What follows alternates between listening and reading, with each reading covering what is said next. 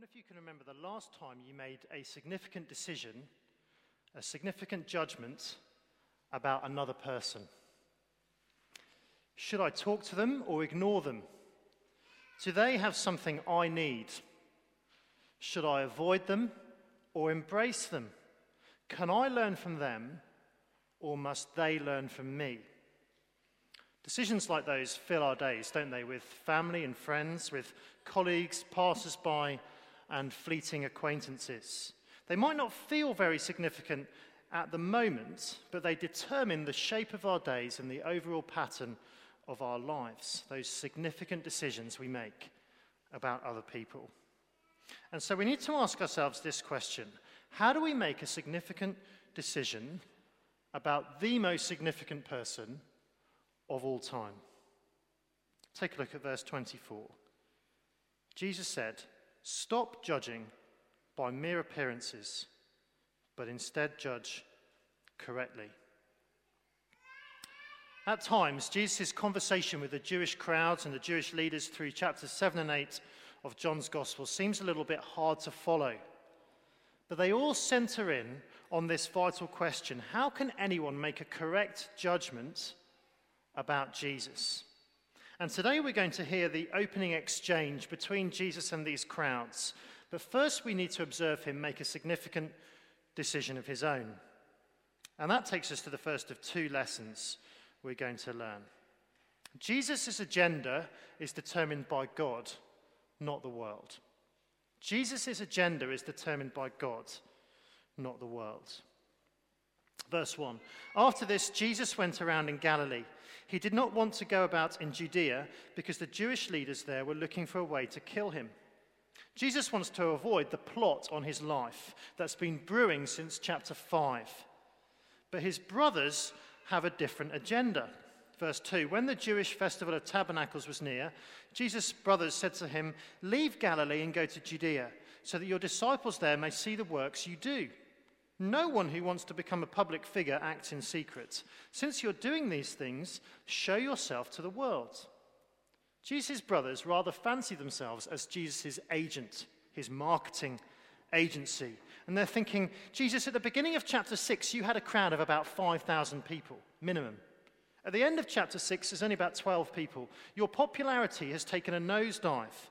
It's time to get out of Galilee, these kind of backwater, and head to the capital city. But Jesus' brothers have got Jesus all wrong. Verse 5.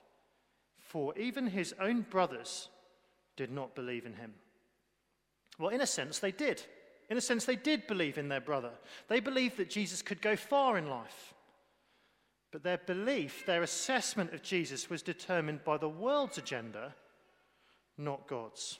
Verse 6, therefore Jesus told them, "My time is not yet here. For you, any time will do. The world cannot hate you, but it hates me because I testify that its works are evil. You go to the festival. I'm not going up to this festival because my time has not yet fully come." Now, if you remember, the word world in John's Gospel is a symbol, a code of humanity in evil rebellion against God. And Jesus is saying to his brothers, you are part of that world. And so how you spend your time is totally and utterly insignificant. It makes no difference whether you go to Jerusalem now, later, or never. But how Jesus spends his time really does matter. Verse 6, my time is not yet here. Verse 8, my time is not yet fully come.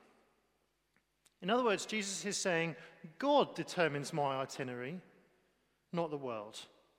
Jesus does what his Father wants, when his Father wants him to do it, and no one has any influence on his life whatsoever. Verse 9, after he had said this, he stayed in Galilee. However, after his brothers had left for the festival, he went also, not publicly, but in secret. Now, Jesus isn't doing one thing and saying another.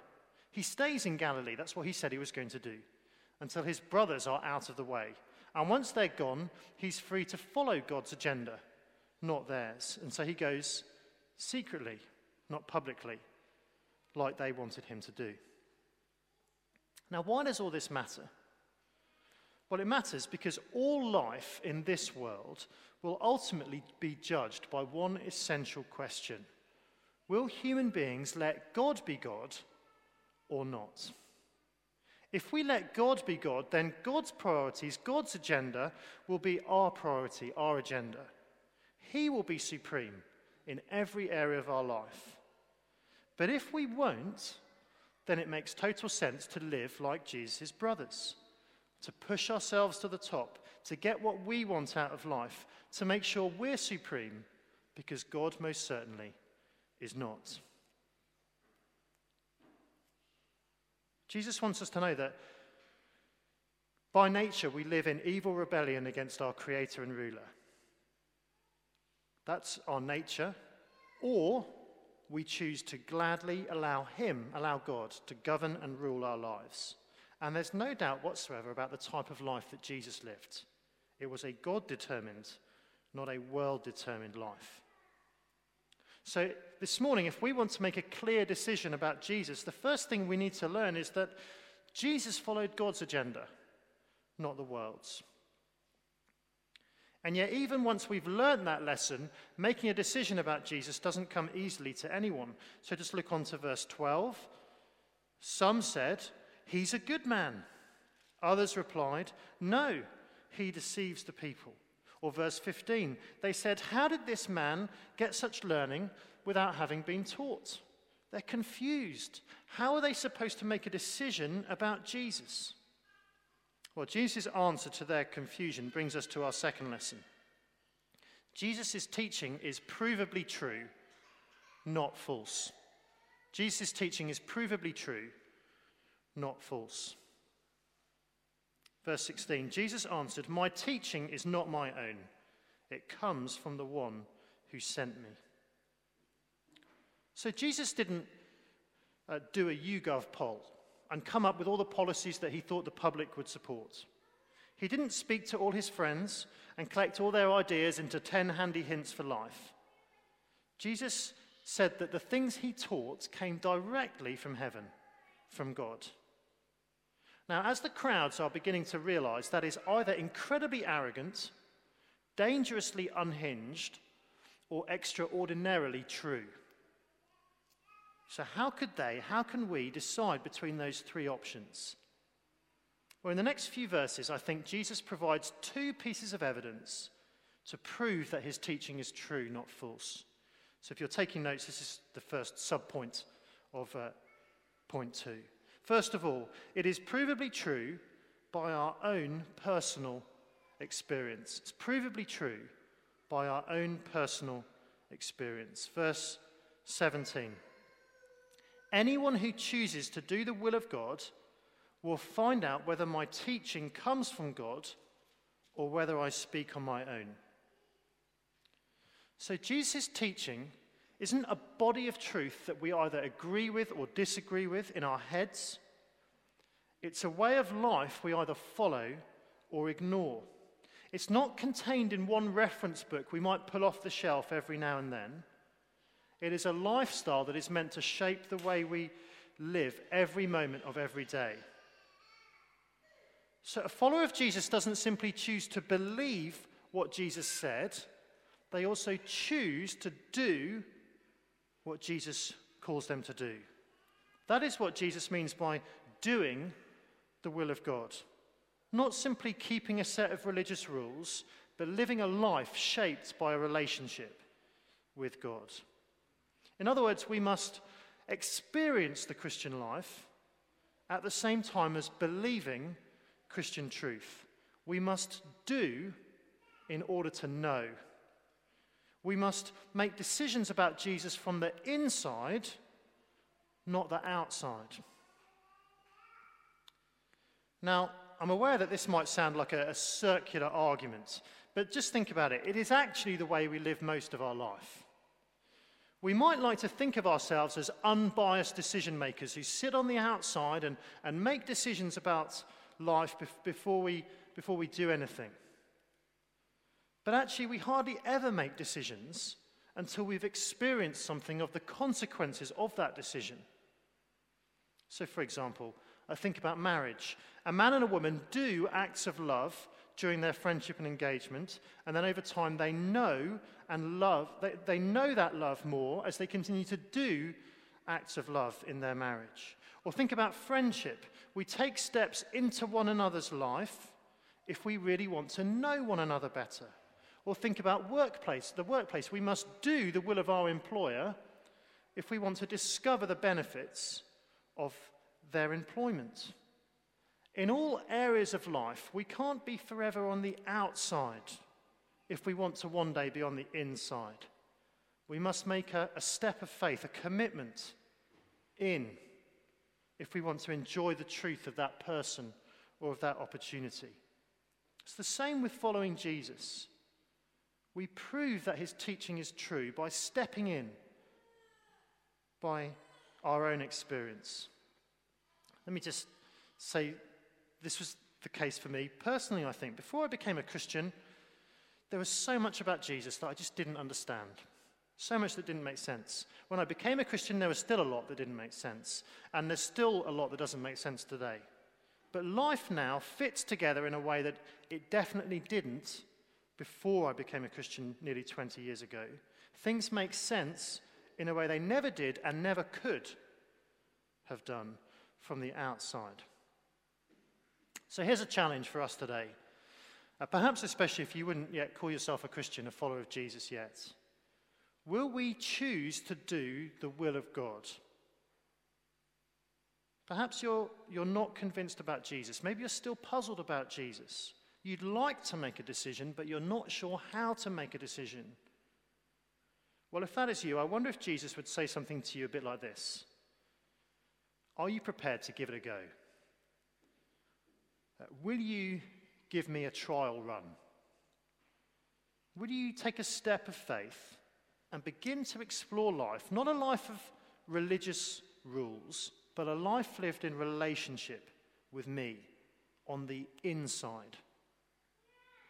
Because if we take that step of faith, we might just be surprised about what happens next. Because Jesus' teaching is provably true, first by our own experience.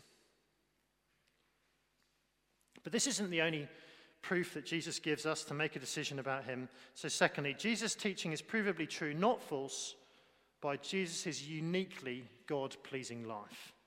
By Jesus' uniquely God-pleasing life. This is verses 18 to 23. Whoever speaks on their own does so to gain personal glory. But he who seeks the glory of the one who sent him is a man of truth. There is nothing false about him. You know, in some ways, Jesus is saying what he already said to his brothers. He's saying, I'm not here to enhance my own reputation, but God's. I'm a man with pure motives, so you can trust me entirely. And then what he does is he sets himself up as totally different in this respect from the crowds around him. Verse 19, has not Moses given you the law? Yet not one of you keeps the law. Why are you trying to kill me? You are demon-possessed, the crowd answered. Who is trying to kill you? Well, Jesus starts talking about Moses because Moses wrote down the law which revealed God's will. And the crowds there, they assume that they keep the law. But their attitude towards Jesus shows exactly the opposite. They want to kill him. They're law breakers, not law keepers. But Jesus says, no, I'm a law keeper. I am living a uniquely God-pleasing life. Verse 21. Jesus said to them, I did one miracle, and you are all amazed. Yet because Moses gave you circumcision, though actually it didn't come from Moses but from the patriarchs, you circumcise a boy on the Sabbath.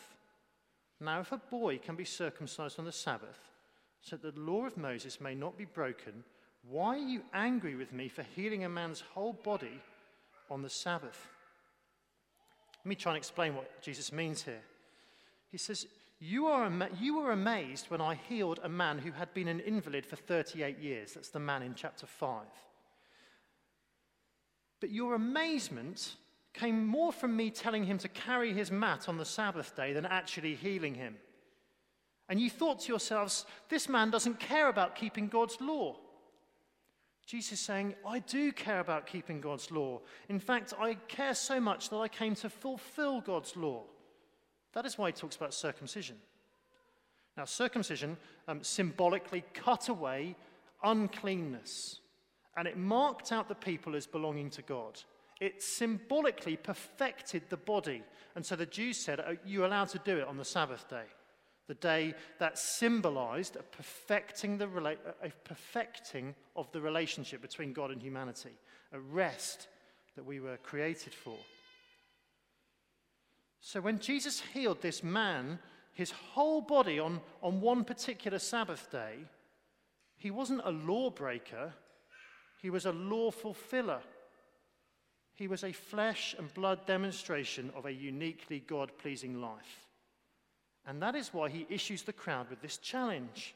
Stop judging by mere appearances, but instead judge correctly.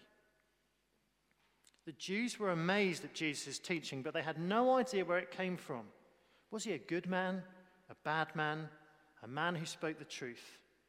And sometimes we are paralyzed by decisions, option A or B, left or right. We feel like we don't have enough information to decide.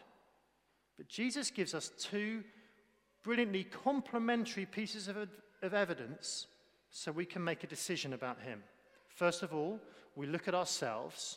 Secondly, we look at him. We look at ourselves. His teaching is provably true by his own experience. By our own experience, sorry. The Christian life is a life to be lived, not just a body of truth that we believe and sign up to. It's not easy, but if we try to do it, we will discover that it works. So we look at ourselves. And secondly, we look at him, because we look at the one who lived that uniquely God-pleasing life, a life that's recorded here for us in the Bible. Not just the gospel accounts like the Gospel of John, but the whole scriptures from beginning to end that point to him, that match up, that fit together. No one has ever lived a uniquely God-pleasing life like Jesus has. So when did you last make a significant decision about another person? We do it all the time. And those decisions shape our days and the long-term pattern of our lives. And it's the same with the decision that we need to make about Jesus. It's not just a once-in-a-lifetime decision to become a Christian or not to become a Christian. It's all those seemingly smaller decisions as well, the choices we make moment by moment, whether or not we want to do God's will or whether we want to do our own will. So as we prepare for Christmas, let's be praying for God's help to live lives full of correct judgments about Jesus. And let's pray for our friends and neighbours as well, that in this Christmas season they wouldn't be attracted so much by the baby in the manger that you can just ignore a few days later, but by the man who always pursued God's agenda, not the world's. And let's be praying that friends and neighbours and people in our community would want to investigate his teaching and discover that it is provably true, not false, by their own experience and by his uniquely God-pleasing life. Let's have a moment of quiet, and then I'll pray. Stop judging by mere appearances, but instead judge correctly. Oh Lord God, please help us to look at Jesus correctly, whether we've been following him for years and years, or whether we're only just beginning to investigate him and we're uncertain about who he really is. Help us to find out about him in the Bible, and also to do your will and to discover that his teaching is true by the experience of our own lives as well. For we ask these things in his name.